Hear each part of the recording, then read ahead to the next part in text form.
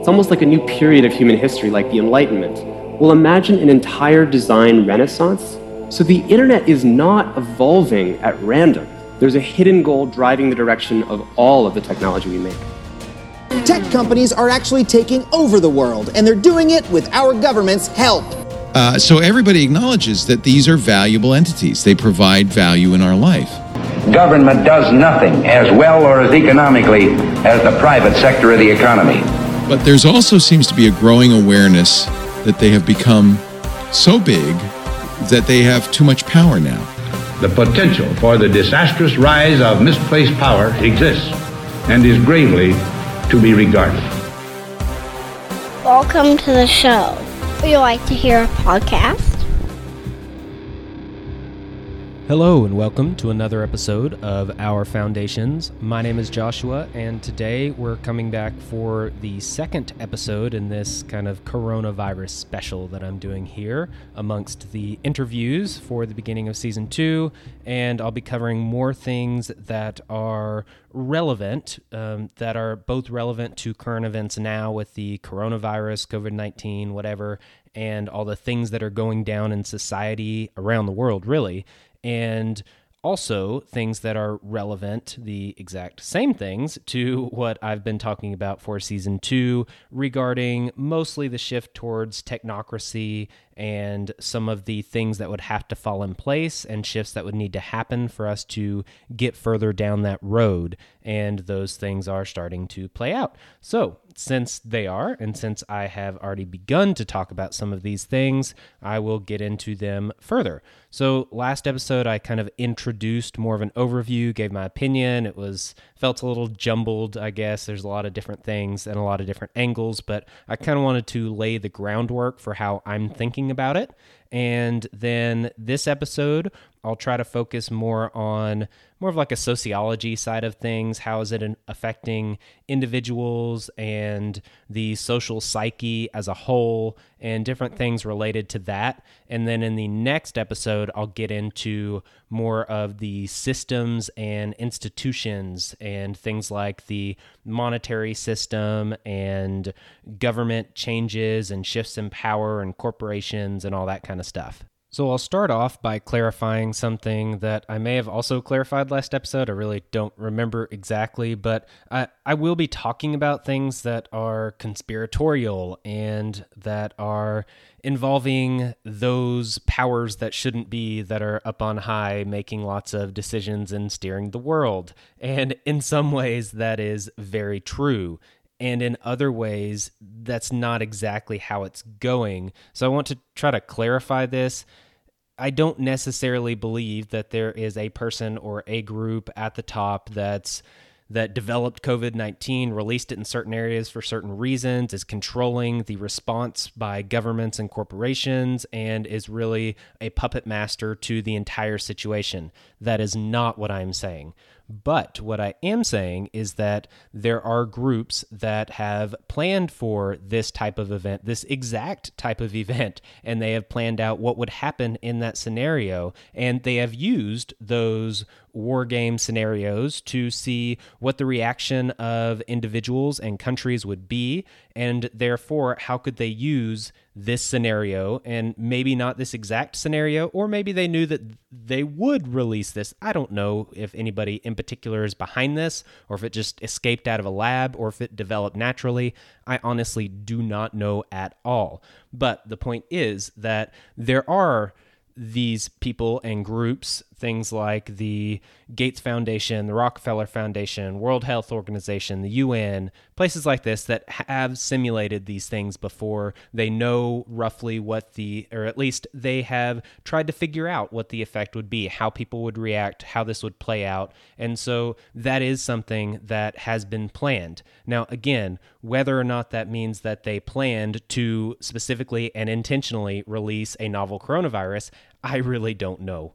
It's possible, but maybe not. I really have no idea. But what I am saying is that they have planned for this scenario, and they have planned what to do in this scenario to take full advantage. Number two, groups that want a lot of power and want to steer societies and the world and specific countries, whatever the case may be, they will take advantage of every crisis. Never let a crisis go to waste. When there is a crisis, there is opportunity, and they take full advantage of that. And especially if you've already planned ahead for the eventuality of a crisis, then that becomes a lot easier to take full advantage of that. Now, another aspect would be the situation that already existed before this crisis hit. So, like I had talked about in other episodes, the economy was already in a giant bubble that was going to pop. There were already a lot of shifts that were going on. There were a lot of movements going on around the world that were anti-establishment movements and anti-government movements. Think of Hong Kong and Catalonia, and you even had Italy kind of buck the EU a little bit when they took their democratically elected president out and put in an EU unelected technocrat. And some people in Italy didn't really like that very much. You also have Donald Trump and Bernie Sanders as two of the most popular politicians in America, very anti-establishment as well, depending on how you look at that. But the point is, these things have already been brewing. They already existed. And this is more of a controlled demolition of the economy and of the current order. But that doesn't necessarily mean, again, that someone intentionally created this virus and released it on purpose and is orchestrating everything. It more just means that things were going to fall and people wanted the economic order to shift, the world order to shift, political orders to shift, powers between institutions to shift. This is already something that was trending. This is already something that was wanted. If you look at trends throughout history and cycles in history, this is the way things play out. And so with this current coronavirus outbreak and the crisis that's gone down and the way all of this is playing out, it is being used as the event to make sure that these things are either progressing or that they happen completely. I don't know as of this point. I'm still in the middle of this, so I don't know how it will play out, obviously. But either it's another step forward or many steps forward, or it is the shift to the whole thing. But the coronavirus is what is being credited as the reason for the global economy crashing, even though, as I've already mentioned before, it was going to crash already. The coronavirus is also the reason given for authoritarian control being instituted around the globe, even though you've had the police state that's been brewing where local police departments have been getting tanks and anti-mine vehicles and all kinds of ex-military gear, and all of this stuff has happened already. You also have the political shifts where you've already had some cities that are rejecting what states have said, and states rejecting what national governments have said, and national governments rejecting what some global institutions have said, just like EU and Brexit. All of these things are already happening. So when we see them continue to happen, it's not because of the coronavirus. That's not why these things started. But the coronavirus will be used and is being used as the reason why they are progressing and why they are continuing, whether or not that is actually the case or not. And what I believe is that it kind of is and it kind of isn't. The coronavirus is a separate thing from these shifts and the environment that already existed, but it is getting used as the catalyst event, the catalyst crisis, to make sure that these shifts actually take place and end up happening. I'll now get into some of the ideas that are being more reinforced in society as these things are happening and as the coronavirus is taking its toll and as the overbearing reaction by governments is really cracking down. There are a lot of things that are changing in society and the way people look at society and look at other people and look at institutions and the way they interact with people and interact with their own governments, local and national. And all of these things are changing, how they're working, all of this stuff. So I want to talk about some of those things, and specifically in relation to the things that I've already been talking about in this podcast and have talked about in season 1 as well. Those are the things that I'm highlighting. So I'm not necessarily going over everything, but I'm going over the things that are relevant. So one of the things that I've talked about that people I have discussed these ideas with and people I've been interviewing, one of the things that have been a bit of a hang-up for them is that they don't see how people would get on board with some of these ideas that I'm saying are coming, some of these shifts that I'm at least claiming are going to happen. People think that in general, the public is not going to go along with that, and that's going to be a big issue. Well, I believe that during this crisis, there's a lot of changes that are happening with individuals and the way people think, the way people view governments and different roles of different institutions in society, that type of stuff,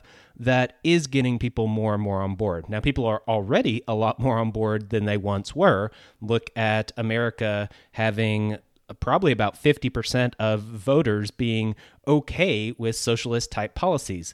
If you really want to get down to it, both the Democrats and Republicans are using socialist type policies. And so, yeah, most people are on board, at least to some degree, with those types of things.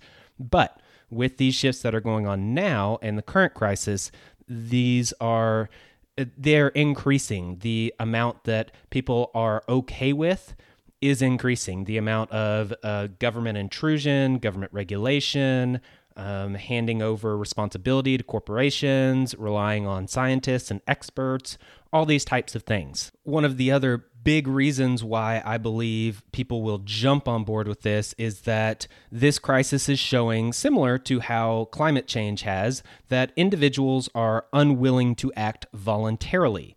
And that is a big problem. If there is an outbreak, a virus that's going around, it's a pandemic, it's a plague, whatever it is, and individuals will not take the responsibility on themselves to stay apart, to do social distancing, to only go out when it's necessary, these types of things, maybe companies and small businesses refuse to shut down their business or to implement certain measures. And so they are not taking on that responsibility. It's similar to climate change. You have the same deal where people aren't willing to recycle, or they're not willing to cut down on eating meat, or whatever it is that you want to go with. All of these solutions to climate change are ones that most individuals are at least not on board with. Some of them, they're not willing to do them all. And so if individuals are unwilling to act voluntarily, then the only alternative to that is forcing them to act in a certain way.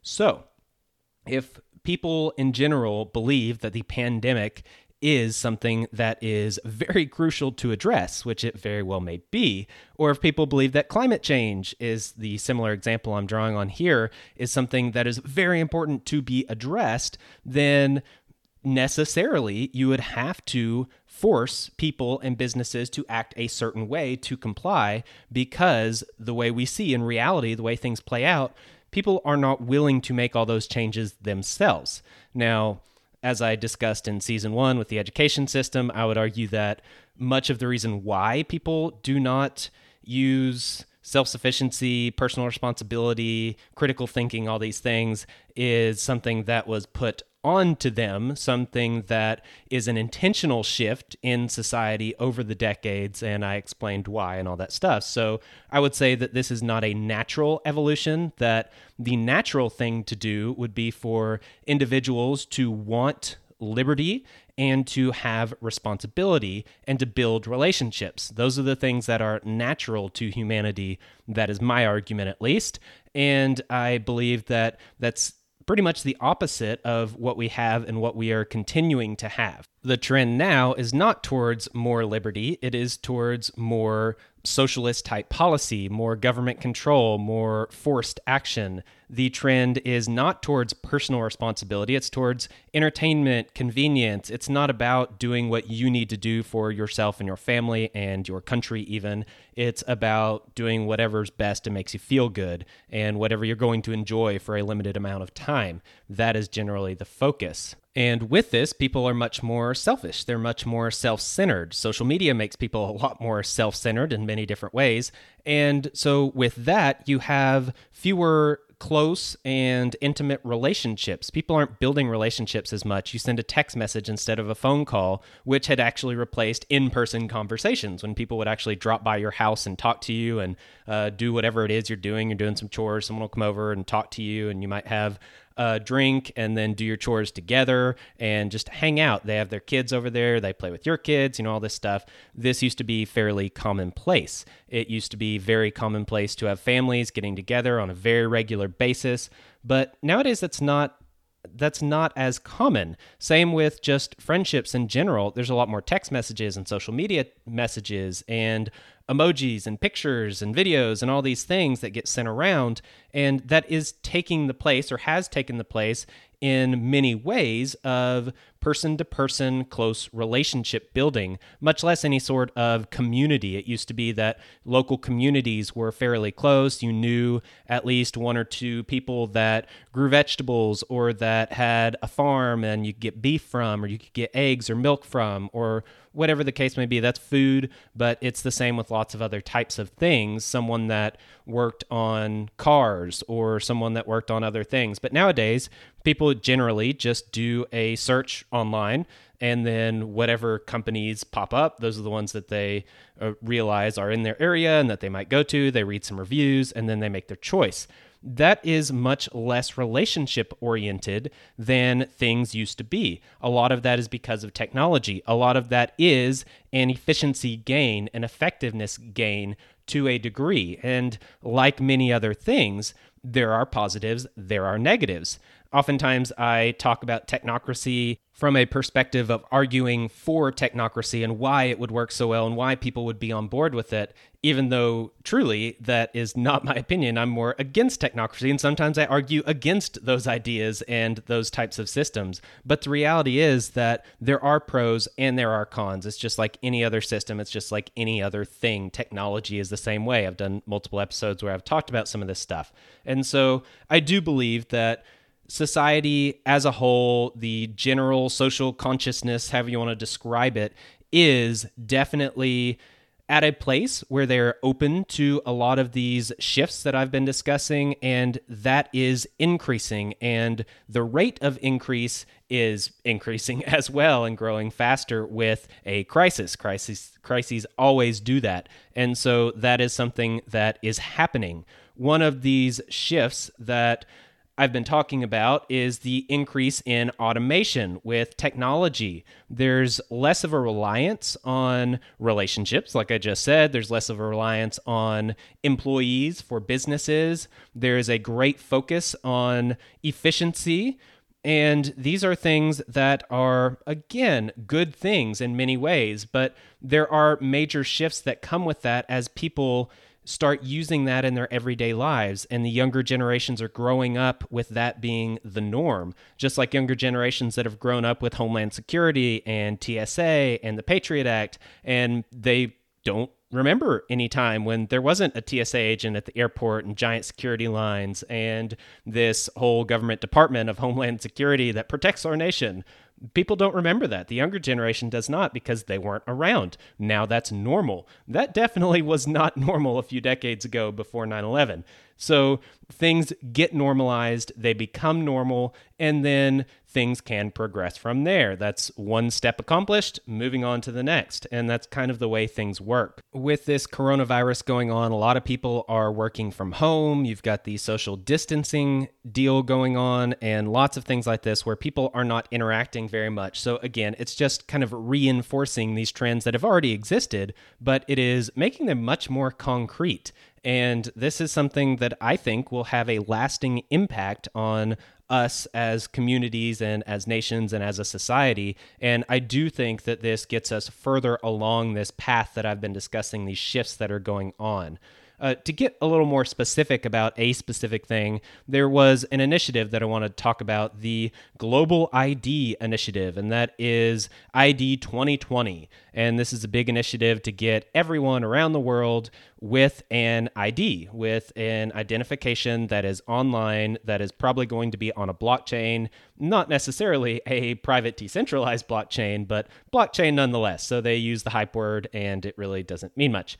And so with this initiative, the ID 2020, I picked this one out because it's getting pushed a lot and it has a lot of very prominent backers that I have discussed many times in other episodes. And so I wanted to highlight that. The other reason I wanted to highlight this one is because the early literature on technocracy from back in the 30s talked about how people needed to be identified. Everyone needed to have an ID. We needed to be able to collect data on everyone. We needed to track consumption and production and be able to do all of this stuff in near real time. Now, back in the 30s, obviously that was not something that was very possible. That was a little more sci-fi, but this is the technocracy movement. That's what they said needed to happen, and they believed they could accomplish that. Well, today, that seems much more realistic. That is definitely something that could be accomplished. It's just that people wouldn't be on board with a government tracking absolutely everything they do, where they are, what they spend money on, what they buy, where they go, who they see, who they talk to, what they talk about, well, what their emails consist of, all these things. People in general are not cool with that. Although, as I've discussed, they are much more on board with that than they once were. It is a trend, and it is changing. And with this global ID, that is just one piece of the puzzle that would enable something like a technocratic system to take hold. If you had everyone around the world with a specific ID tied to a specific blockchain, then everything they do, let's say vaccine records is one that is getting pushed a lot, especially with a virus pandemic that's going around. So if your vaccine records was tied to your international ID, then when you go to the airport, you show your international ID, they pull it up on the blockchain and it says what you've been vaccinated for. If you have not been vaccinated for the specific things that the destination you're wanting to go to requires, then you're not allowed to go to that destination. You can't board your plane or whatever it is that you're doing. And this is a bit of a problem. If the government deems you, or whoever is in charge of the system deems you as someone who should not buy a certain food, then if you show your ID because you probably have some sort of digital wallet, because the digital dollar is something else I'll talk about as well. But if you show your ID for that and use your digital wallet that's tied to your digital ID, then that could be shut off. You could be not allowed to purchase certain things or certain services. And there's a lot that could be done with this. This creates the ability to totally manage production and consumption and activity within a given area, within a given region, whether that be geographically or politically or whatever you want to organize society as. So now that you see kind of how this ties into technocracy and what their original plans were, and I'm sure you could see how this ties into sustainable development, the new version of technocracy as well. Well, I'll go ahead and mention some of the names. So I looked up this initiative, the ID 2020. I'd heard about it on another podcast and pulled it up and kind of looked at their official website and looked at the partners associated with this initiative. So who's on board with this? Well, you've got people like Microsoft. That is one of the biggest corporations in the world. So definitely your international megacorp is represented, also led by Bill Gates, who we've talked about many times, major eugenicist. If you have not listened to the episode on eugenics, please go back and do so. That is very important. And that is one of the key ideologies behind a lot of these things I've been discussing. Even though it's in the background and I may not bring it up a lot, that is something that is a very key driver to all these things. So you've got Microsoft, you've got the Rockefeller Foundation. Again, I shouldn't need to go into detail about them. I have definitely talked a lot about the Rockefeller Foundation. The other one that was interesting, so there are two more. There's one global management company that I recognize the name, but I didn't really know very well, and so I didn't pursue that very far. And then there's one other company that is more of a consulting company as well, that's international corporation, and I didn't pursue them much either because there were three that I definitely did recognize and I focused on them. So you have Microsoft with Bill Gates, you've got the Rockefeller Foundation, and you've got one called the Gavi Vaccine Alliance. And with this, I wasn't quite sure what that was, but the tie to vaccines and digital IDs and the current crisis with the virus, all of this does tie together and it does fit in with the technocracy narrative, as I have previously mentioned. And so I went ahead and went to the Gavi Vaccine Alliance website and pulled that up. And then also, so I read some of the brief descriptions on their website and what they do, and I flipped over to their partners. And they also had an interesting list of partners there, full of names that I have talked about many times before. One that I haven't really talked about much is UNICEF. That's one that you can do your own research on. They have plenty of sketchy things in their background, although they actually do many good things, just like all of these. The Gates Foundation, the Rockefeller Foundation, they do very good things for society. They're big charities, and they help people but there's definitely a darker side and more conspiratorial side. And again, I've discussed this many times in the past. Go back and listen to those. But the other ones that stood out a little more were the Gates Foundation is one of the leaders of the Gavi Vaccine Alliance. You are seeing the Gates Foundation come up a lot in all of this stuff. They are basically playing the role that the Rockefeller Foundation did a few decades ago when a lot of these shifts in our education system, our monetary system, the Federal Reserve coming up, these types of things were happening. The Rockefeller Foundation, or the Rockefeller family, David Rockefeller in particular, he started the Trilateral Commission, among many other things. Council on Foreign Relations was a founding member, part of the Society of the Elect, that group that Cecil Rhodes started, and just tied into all these different things. Well, nowadays, you see Bill Gates and the Gates Foundation tied into a lot of similar things involving steering society, guiding society, doing a lot of things behind the scenes, heavily focused on tracking, data collection, surveillance, eugenics, all of these more socialistic type policies and management, something more aligned with a technocracy type solution than a typical political solution. And so they are definitely filling this role here. So with the Gavi Vaccine Alliance, you got UNICEF, the Gates Foundation, you've got the World Health Organization, who's also playing a very prominent role in our current crisis, and who I don't know if I've talked about them much, but there, again, is a lot of sketchy things with the World Health Organization. You've got the World Bank. I do know that I've talked a lot about them and covered them in previous episodes as well. But basically, it's a bunch of definitely unelected organizations that are international in scope. Some are sprung off of corporations. You have with the ID 2020, you have Microsoft. That's an actual corporation. And with the Gavi Vaccine Alliance, you've got the Gates Foundation, which is, definitely something that spun off of a corporation, kind of like the Rockefeller Foundation spun off of Standard Oil. And yeah, there are definitely plenty of ties here. You could draw as many as you want. But you see that there are the ties to the corporate world, and then you have ties to more of the experts of the world in the political and scientific realm. So you've got someone like the World Health Organization would be more on the scientific realm. Are the members of the World Health Organization elected? Well, no.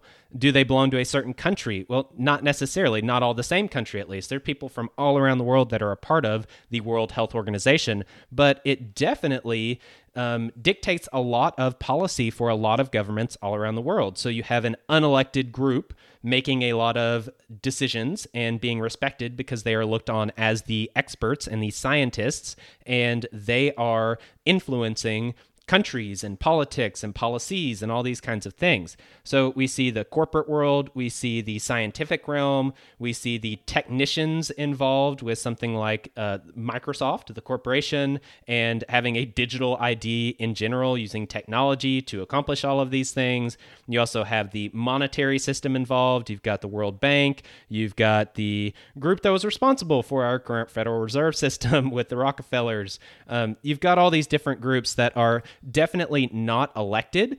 These are experts. These are scientists. These are technicians. These are the people that, if you look back at technocracy, that should be running things, that politicians are inept, they are wasteful, they do not accomplish what needs to be accomplished for an efficient economy and efficient society. And so we need these experts. We need these scientists. And we see that's exactly what's happening right now.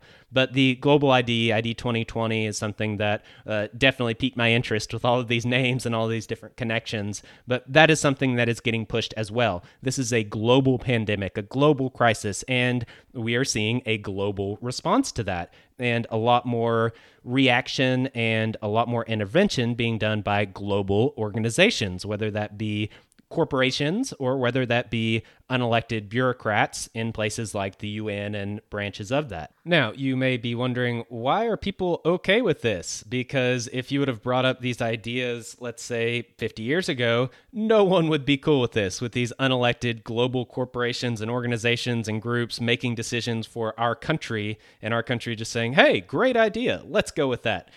Definitely not. If you want to get into this much further, you can look into what is probably the most influential report that has been written written on COVID-19, and that came out a while ago when this stuff first started hitting the fan and things started getting a little crazy. There was a report that came out by London's Imperial College, and this was done by a man named Professor Neil Ferguson. Now, he is not a medical professional. He rather is a statistician, and he came up with this report that he has since revised the numbers down by roughly 50% as of now. So he definitely kind of went back on everything he had said. But when this report came out, a lot of countries around the world, including the UK and the US, used this as basically their key policy planning document, where they would look at what he said, what he projected, and what he recommended that governments do to stop this. And countries just got on board with it. Again, this is an unelected expert that is basically making policy for multiple countries around the world. These are the shifts that I am talking about, and they are definitely happening. And a lot of times they don't work out so well, just like this guy coming back out and saying, oh, well, I said 1.2 million people would die in America, but, probably more like 500,000. Yes, that is still a lot, and that's still a big deal, but definitely a drastic difference. So you can look into that a little more if you want to go in deeper. That's definitely an interesting rabbit trail that you can follow. But a lot of these shifts are happening on an individual basis, and that's what I want to focus on a little more, is that there are these big corporations that are doing power grabs, and there are institutional players such as countries and groups like the UN, the World Bank, central banks around the world, the Federal Reserve.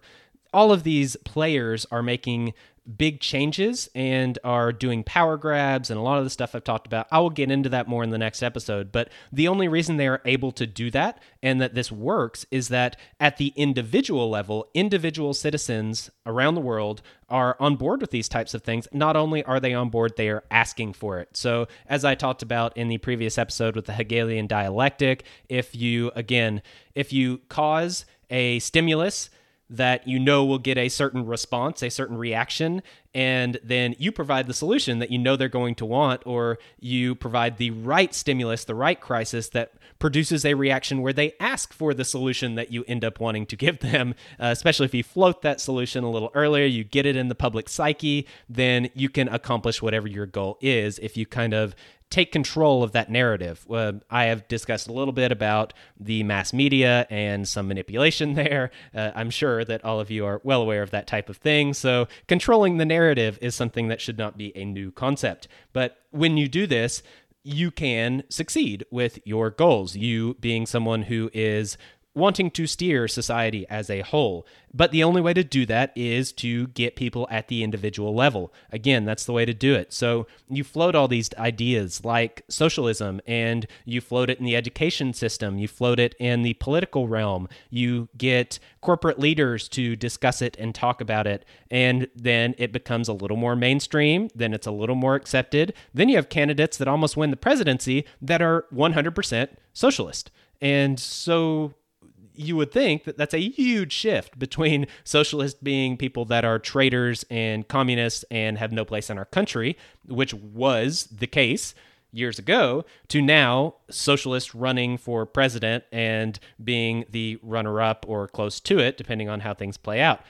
That's a big shift, but it happens over time and it happens gradually, and it happens at the individual level. So one of the other things that is happening at the individual level is that people are seeing that things aren't going so well. The economy's tanking. They're looking at their 401k and they might have lost half their money. They were planning on using that to retire. That's a pretty big deal. They see that all these stores are shut down and they are laid off, or they know people that are laid off, and people don't have a job. Everybody that was a waiter at a restaurant is pretty much laid off. You've got a few at restaurants that are doing carryout orders and deliveries, that kind of stuff. So there still are people in the food industry, but a lot of them are just getting completely laid off. And that is true of many different industries. So as an individual, we look at our community and the places we drive around to or hear about on the news, and we see that things are falling apart all around us.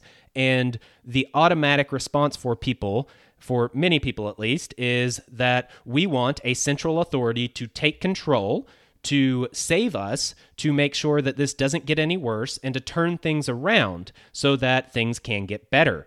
That is what people are asking for. And so if you wonder why, there's been a very drastically authoritarian response by just about every government around the world. It's because that's actually what people want. And not only is what they want, that's what the authoritarian regimes and the big groups that are highly influential over countries, that's what they've always wanted as well. You need to have something highly centralized that is in control in order to push a lot of these different schemes and ideologies and things like this. And so at the individual level, people are more on board with that. They see all this stuff going down, and that's what they think the solution is. People aren't thinking that, hey, well, we need to take some personal responsibility and take control of this situation. No, at best, they're thinking, oh, my local representative should do this. The mayor, the governor, whoever, they need to implement these certain policies and crack down. But again, it's people looking for a centralized authority, a ruler to rule over them. That is the solution that many people look for. It's not, hey, I am my own authority. I rule over my own life, my own family, and I am responsible for this. That is definitely not what people are thinking. And even if they are, it goes back to the first point I brought up about people not willing to take personal responsibility. They think that, well, even if I took my own responsibility and I handled my own stuff, other people wouldn't. And so we have to force those people. Even though I would do it, those people wouldn't. So we have to force them. Therefore, we have to implement certain authoritarian policies. And so that's where people are naturally trending. That has been the trend for a long time. And when this crisis hits, that's what people are asking for and looking for. And therefore, that is what is happening. It is basically the Hegelian dialectic playing out in front of your eyes with all of the types of things that I talked about in season 1, with intentional shifts in our education system, our social psyche, these types of things, and the groups and people behind that, the ideologies behind that was season 1 and season 2, talking about historically, we always have these types of shifts where we trend towards one direction, then another. There is a big bubble. There is a collapse. There are new power shifts that are happening, new paradigms that are existing.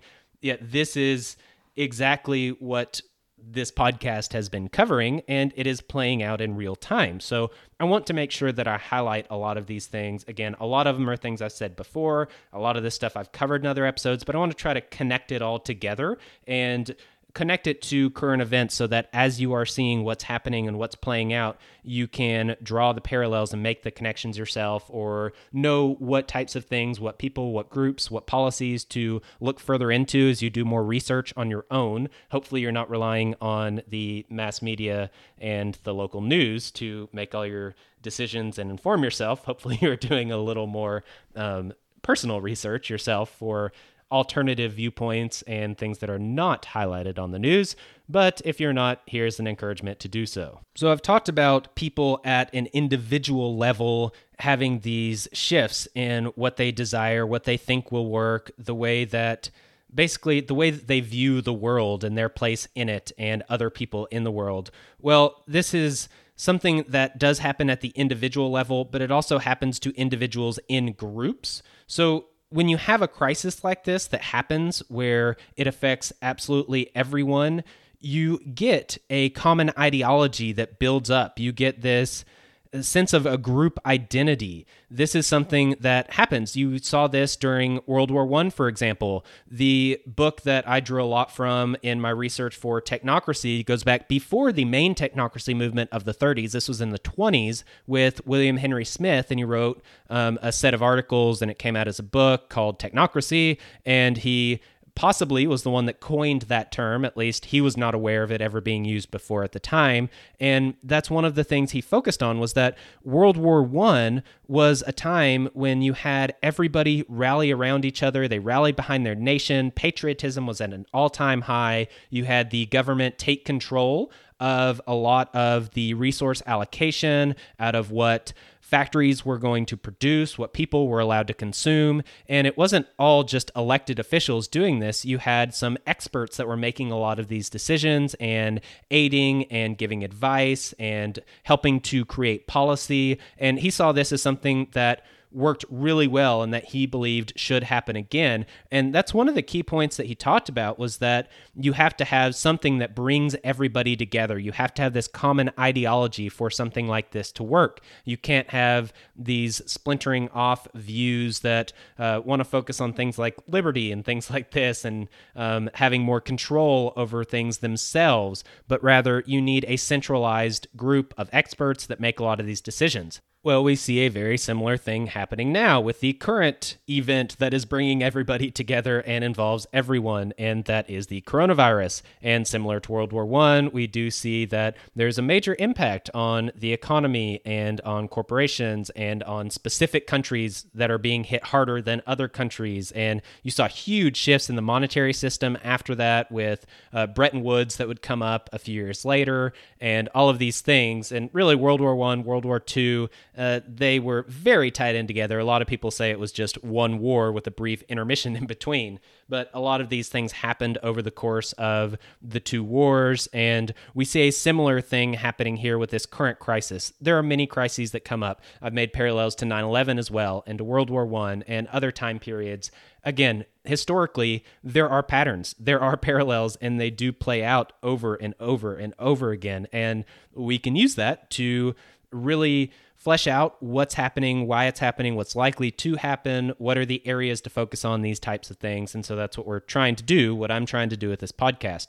Now, one of the other things I wanted to highlight in this specific episode, talking a little more about individual responses, is individual solutions. So it's not just problems, it's not just macro trends that are happening, but there are solutions, and those solutions are also at an individual level largely. And these are solutions that, again, I've talked about many times before. To increase the parallel with World War I, you had people that planted war gardens and victory gardens, and that's something that was being promoted actually by the government itself, and people were growing their own food because a lot of production had to be steered towards the war. So the more you could produce yourself on your own, be more self-sufficient, the less consumption you would need, the less you would have to consume resources, and those resources could then be allocated towards the war effort. And so that's kind of how they did that. With technocracy, it's kind of the whole deal, where you control production and you control consumption, and you make sure that you have what they call a balanced load,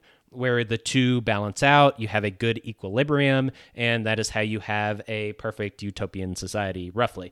And so that's kind of the idea. But the part that I wanted to highlight here is the self-sufficiency aspect, the growing your own garden aspect. If you go back and listen to the episodes, or remember the episodes I did on agorism, that's something that I highlighted there, was self-sufficiency. And hopefully you took that episode and those episodes together and implemented some of those things yourself, because they would come in very handy at this point in time now, as getting food even is something that is a little more difficult, a little more selective. There are some things like toilet paper that you might not be able to get a hold of very well, and other things like that. So if you prepared ahead of time, and maybe if you got some of those ideas from the episodes I did on agorism, or any individual research you had done yourself from other sources, hopefully you had implemented those before the crisis took place. I know with my family, I had ordered a lot more plants that were of edible varieties, and I have taken a lot of time that I've had off work due to this coronavirus pandemic to plant a lot of these plants. I've planted probably over 300 individual plants around my property, and we've got 2 acres. So it's not like we have this giant 20-acre plot. We've got 2 acres, but I have tried to maximize efficiency and maximize the amount of space that I can use. So all kinds of berry bushes, all kinds of fruit trees, things like this.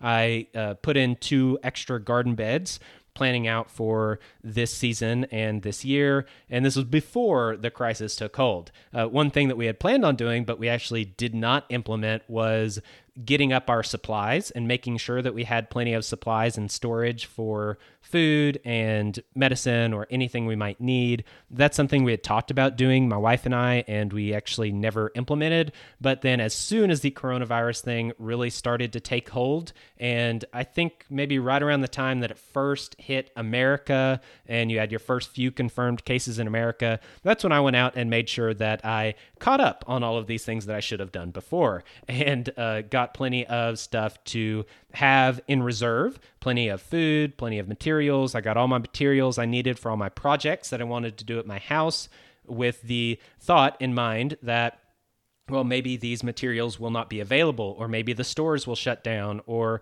whatever the case may be. I don't know what's going to happen, but if I have them on hand, I know I'll be good. And so I did. I bought cinder blocks and mulch and all kinds of stuff, all the plants that I had mentioned, and got all kinds of food reserves and lots of extra toilet paper, all of these things before the crisis really took hold and people were freaking out and rushing the stores and stores were shutting down, all this stuff. I was able to do that ahead of time. So even though I did not implement things technically when I should, I was actually able to get a little ahead of the game because I believe largely because I am more in tune with a lot of these concepts. I've done whole episodes on them. I've done a lot of research on agorism and self-sufficiency, these types of things. So I think more in that direction. And so as soon as I saw that there might be some issues upcoming, I went ahead and took full advantage and made sure I took care of all of that stuff. But that is part of the solution, agorism. Working outside of the system, having your own systems, having local communities and local people that you can source from. We get our milk through a local dairy farm. We get our beef from a local farmer that has cattle and sells beef. Usually, he actually ran out recently last time I talked to him, but in general, that's where we get it from. We grow a lot of our own vegetables. I have planted, like I said, a lot of trees and bushes that are perennial that come back every year, and they will be producing the majority of our fruit and our berries, and we can store a lot of that and have that through the winter even. But we have increased our self-sufficiency, and this is very important. And the things that we do not produce ourselves, we know people locally that produce it. So even if a lot of the stores run out of ground beef, you still have farmers around, at least in my area, that have cows that will be slaughtering them and will need to sell their beef. They have plenty of supply. People that sell eggs and they have a bunch of chickens and a chicken farm. Well, the chickens are still there. They don't care about the coronavirus. They're not getting taken out by the coronavirus. It has absolutely nothing to do with anything. So these people still have these foods, these resources, and they still need to sell them. They still need to make money.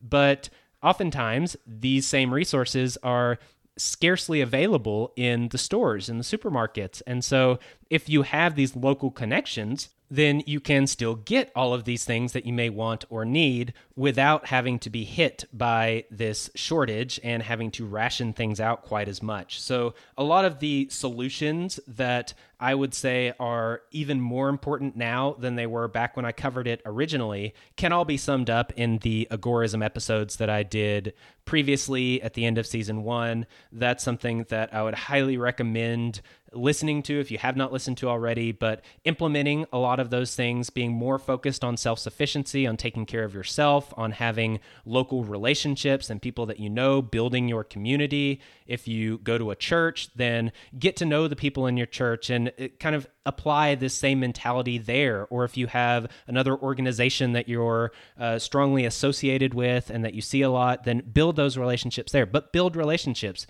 gain ways to get resources and ways to source things, trade, barter, do these things, because even when there's not a crisis, there are plenty of benefits. But when there is a crisis, it becomes even more important and can become crucial depending on how situations play out. With all that, though, I don't want to neglect the negative side of things, the more pessimistic side that is probably a more realistic side.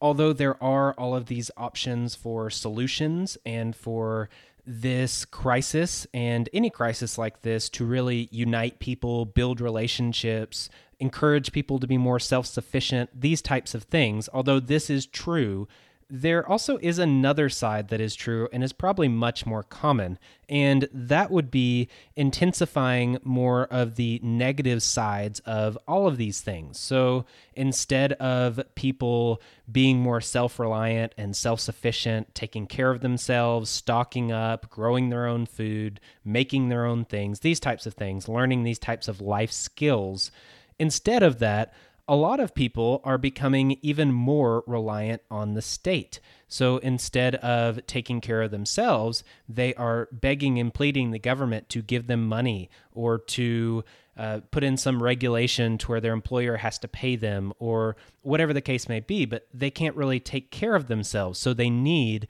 whether it be food or money or healthcare or something, they need all these things. And instead of trying to provide them themselves, they demand even louder and even stronger that the state provide these things for them, and not only for them, but for everyone that's in need.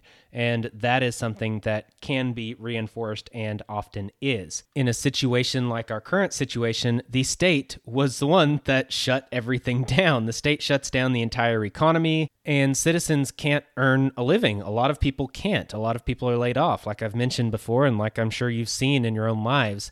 This has a major effect, but there is no choice here. People are forced to not work. Now, when they're forced to not work, they are forced to often not get a paycheck and not earn a living. And that makes them even more reliant on the state, who will give them those benefits, will give them that money. There's a decent chance this will lead to more of a call or maybe an actual rollout of a universal basic income. This is something that has been seen before. None of this stuff is new. If you look at the welfare system, I have mentioned that in other episodes as well, like most of this stuff. But with the welfare system, before that, people were a lot more self-sufficient and a lot more reliant on doing things for themselves, especially the poor. They didn't really have a choice. But as soon as the state started filling in those roles and taking those roles away from the individual citizens, then the citizens themselves, especially the poorer classes that were getting these new welfare programs, they became more and more reliant on the state because they had this basically guaranteed check or guaranteed benefits, guaranteed things that the state was providing for them. So they no longer had to provide them for themselves. And then once they become reliant on that by the state, then they have, number one, no motivation.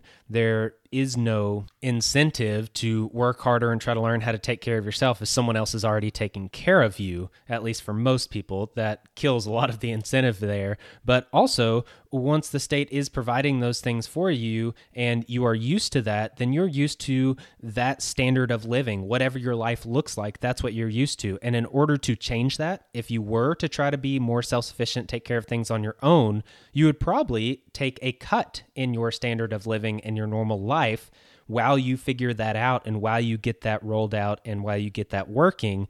And a lot of people are not really willing to do that or very uninterested in doing that.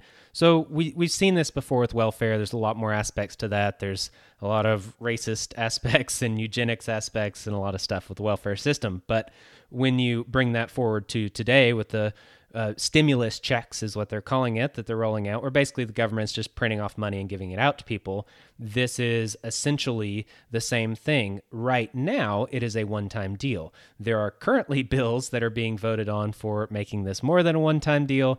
And of course, the idea of a universal basic income has been being floated for the past decade or so in America, and it's getting more and more mainstream. You had Andrew Yang ran for president, and he was very big on universal basic income and the influence of technology on society and on the economy and these types of things. So these are definitely out there in the public sphere, and these are ideas that have been discussed. So definitely something that could be either implemented in full to some degree at some point, or just another step towards that eventuality that the future will probably hold for us. But the overall point here is that people are becoming more reliant on the state. They need that money. They need that check. They didn't have savings. They didn't have their own gardens, their own food sources, their own connections. They didn't have their own things. They are drowning in debt and barely making a profit with their income. So you take a hit for a week, 2 weeks, a month, however long it is,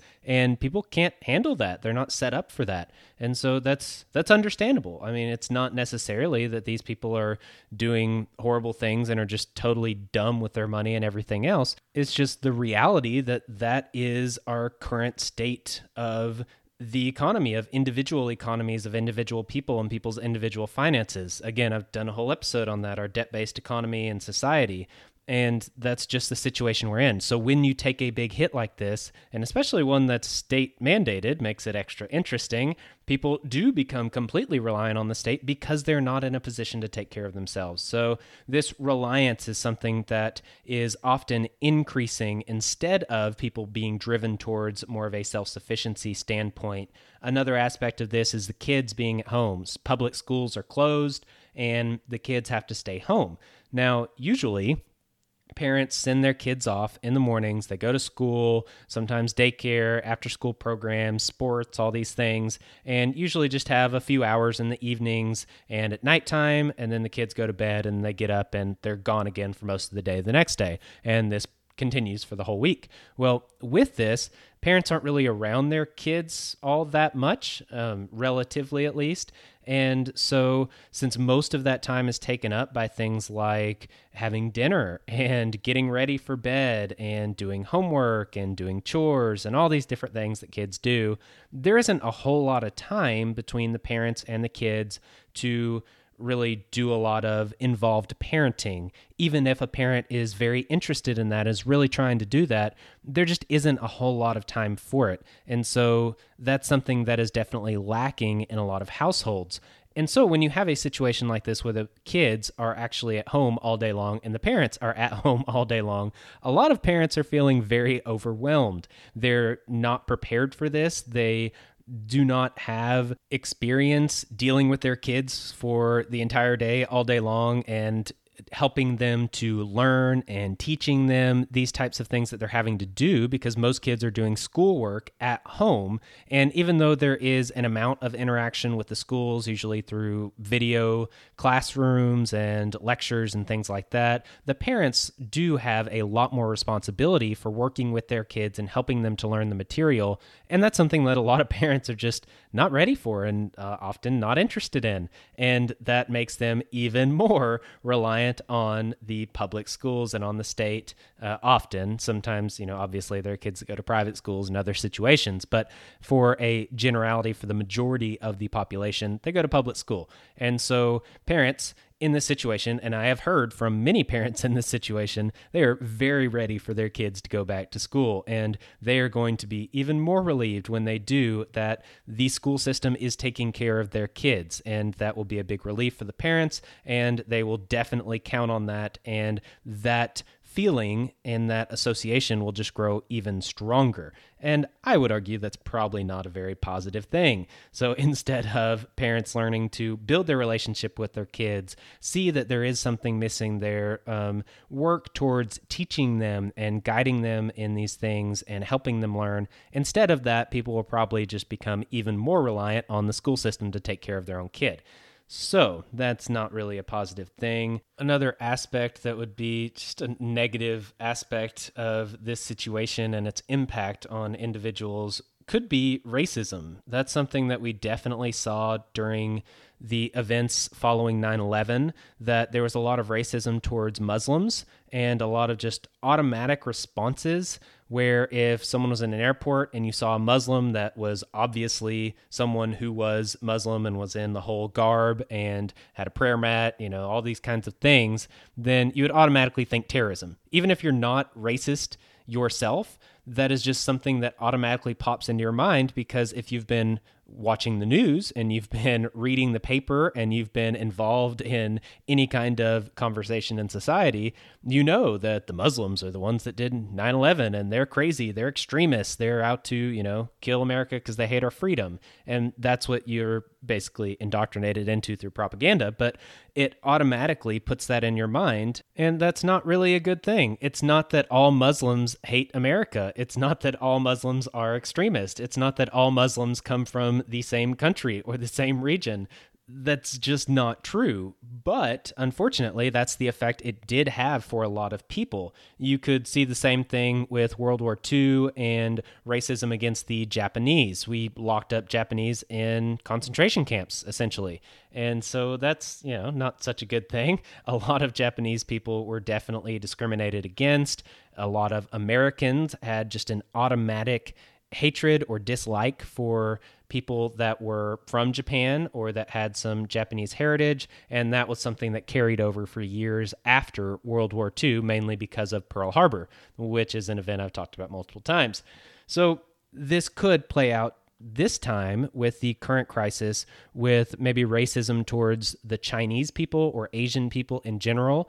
And it could be that a lot of people in other countries will look upon Asians as being dirty and disease carriers and irresponsible and these kinds of things, all these negative things that will pop into their mind, just like after 9/11, when you saw Muslim terrorism might pop into your mind. Now, when you see an Asian person, you might have disease or plague pop into your mind. They had SARS, they had the avian flu, they got the coronavirus. It all came from them. It's all their fault. You know, they're dirty. They eat bats raw, and so therefore we don't really like them or want them around. And that is something that could possibly be reinforced, which is another thing that is definitely not a positive thing. But it does also reinforce the idea of the Western world, of the Anglo-Saxon sphere, and that's something that, as I've talked about in previous episodes, talking about especially the Society of the Elect and going back to Cecil Rhodes and the Rothschilds and the Rockefellers and those agendas that were being pushed,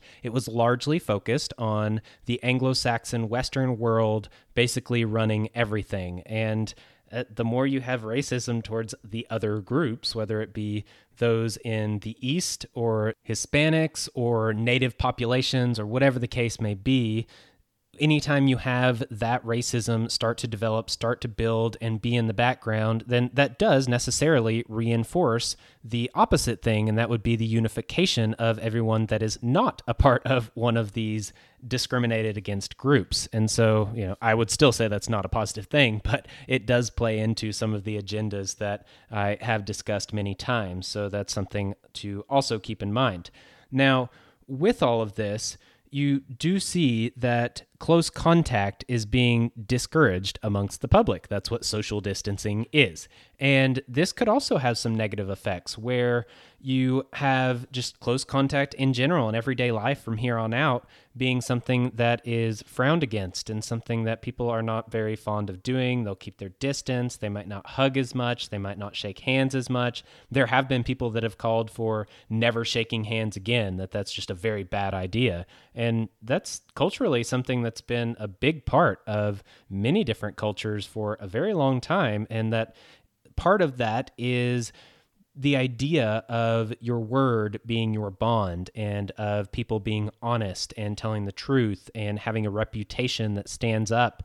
But those things may not really hold true in the future. And there will definitely be some cultural shifts just from this idea of having to distance from other people. There's also this aspect of encouraging a sterile, controlled environment where if someone coughs or sneezes out in public, then everybody just turns, looks, and kind of backs away a little bit and is a little bit scared. The first thing that comes to mind, of course, is coronavirus, and everybody freaks out.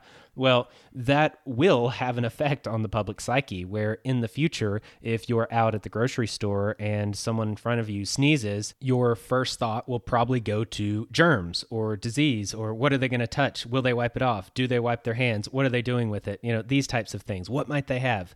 And this is not something that really encourages relationship building at all, and even being friendly and open to new people. Instead, this is just the opposite. It's if you do not know that they are clean and that they're sterile and they're taking care of themselves, they're not sick at all, then you probably don't want to risk it. And so with that, there are obviously fewer relationships being built and less contact between people, and this is not really a good thing. You also have just the idea of a sterile, controlled environment that really floats well with the idea of technocracy, where you have a very sterile and controlled economy and system of governance in general. The idea with the environment and our current situation is that you make sure that all the germs are gone, that everything's clean, people are coming through, making sure they're cleaning it over and over again. Every time someone comes through, you wipe something down, you clean it back off, and you make sure that everything is completely sterile and that is completely controlled and that you have the processes in place to make that happen. Well, with something like technocracy, it's a very similar thing. You make sure that you get rid of things like the free market and open entrepreneurship and things of that nature that can't really be predicted and that are very hard to collect data and make predictions on. And instead, you have a very controlled economy and a controlled system where you know how things are going to play out. You have these systems in place and these processes in place, and you completely control that. You dictate that. You make sure that that is reinforced, and you go over your projections and your data over and over again. Yeah, it's kind of the same concept, which is kind of interesting. It's something that came to my mind, at least. Going along somewhat with that would be more of a reliance that we have now on technology. There's more reliance, there's more trust, there's more use of technology currently because most people are staying at home, and people that aren't staying at home are often in jobs where they are communicating and interacting with people through technology, whether that be conference calls and Zoom calls and online classes and different things like this. People are using that so much more, and oftentimes they're not really thinking of the trust aspect of that, but inherently when you are operating your life online, you have to have some trust in whatever the platforms and companies and software that you're using. And so with that, you are increasing your trust as you use these things, even if it's not really on your mind. It's just something that happens. There's nothing you can really do about that. Now, the aspect of this that relates towards more of a technocracy type future and shift would be the fact that the more tech that's being used, the more data is being collected. And if you have more and more data, then obviously it is easier and easier to manage people and to predict people. So if you have a lot of data about a person, oftentimes you can predict what they're going to do, what they're going to purchase, where they're going to go, who they're going to talk to before they even do it. You can, to a degree, tell the future if you have enough data and if you have very good algorithms and maybe a good AI that's running that. And so this is a very valuable tool, but you only have that if you have all the data. And the more data you have, the stronger your predictions can be.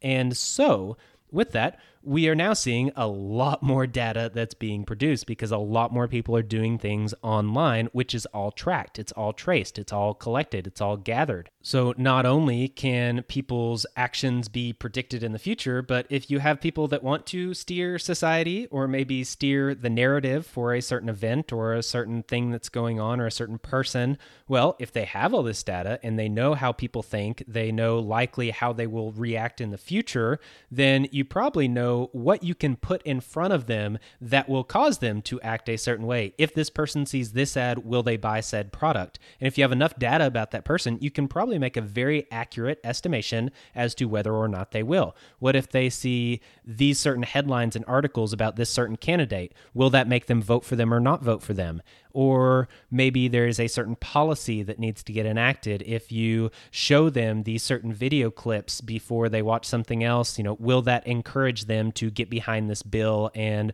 push their congressman or senator to vote for it? Lots of things like this that could get very dystopian and very negative. To go off of that, you could go with the social credit score as well. That's something that's already been implemented in China. A lot of things in China are kind of a test run for the US to see how it works out. That's the way it seems to play out, at least.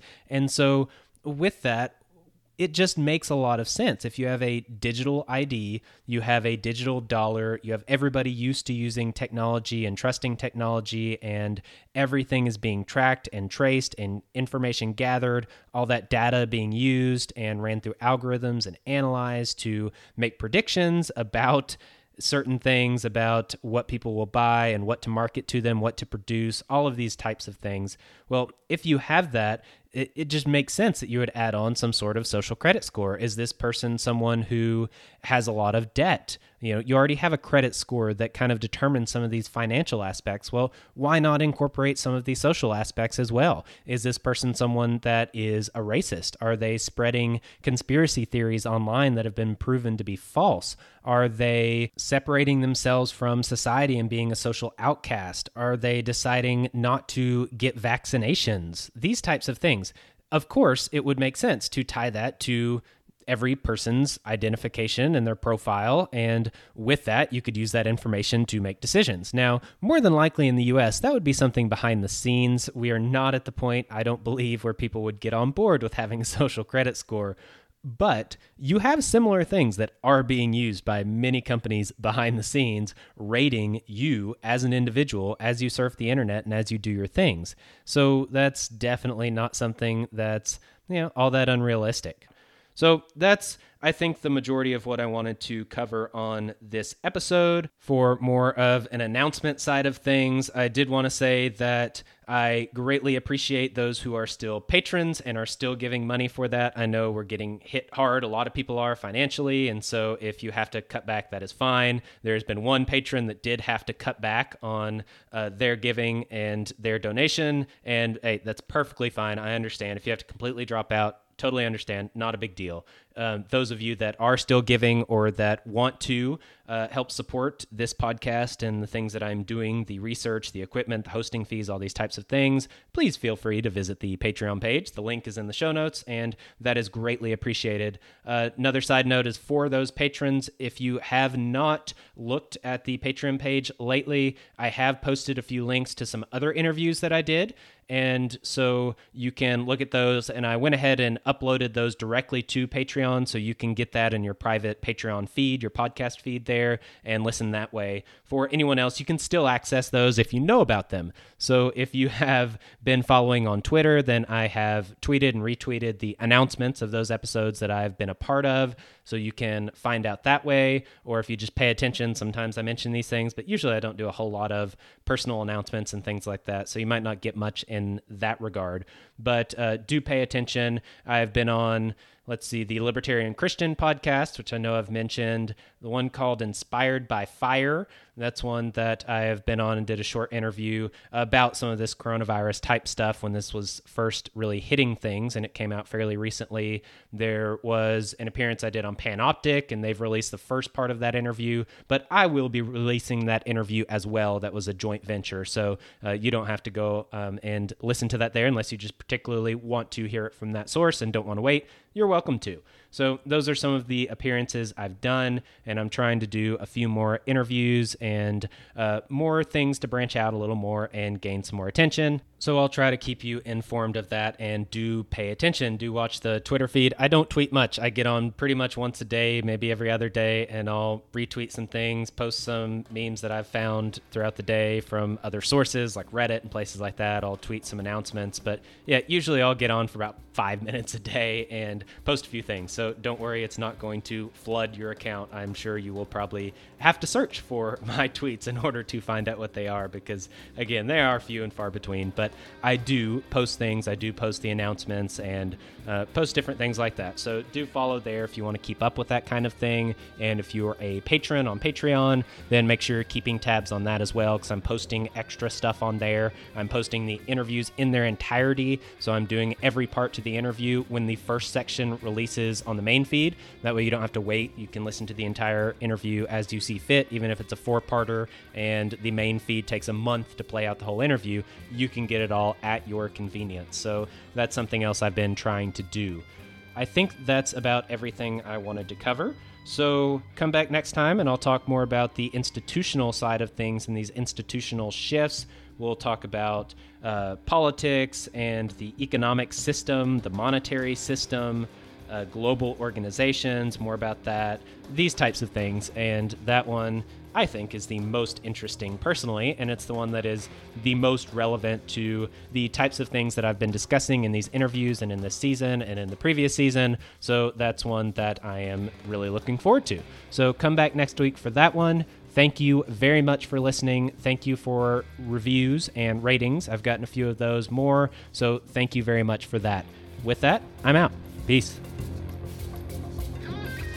This has been another episode of Our Foundations podcast. Thank you for listening. Goodbye. Yeah, thank you. Goodbye.